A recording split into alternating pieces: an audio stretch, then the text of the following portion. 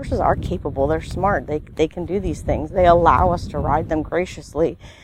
So we should give them as much freedom as we possibly can, even in attack.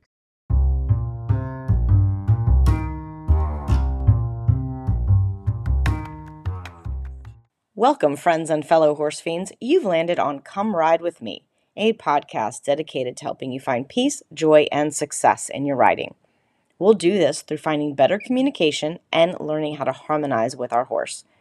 I'm your host, Anna Fox of Equus Enlightened, and I founded Equus Enlightened to help horse lovers forge a deeper partnership with their horses by opening the lines of communication and creating trustful bonds. Twice a month, I'll be taking you on a ride with me. You'll go straight into my mind as I delve into the world of the horse. You'll learn to focus on your horse and the task at hand. You'll learn how to say yes more often than no, and see how this leads to more progress.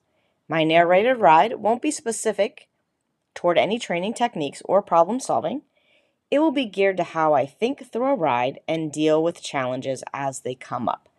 My goal is to show you how you can make riding a pleasant, meditative experience where you and your horse are having a real conversation.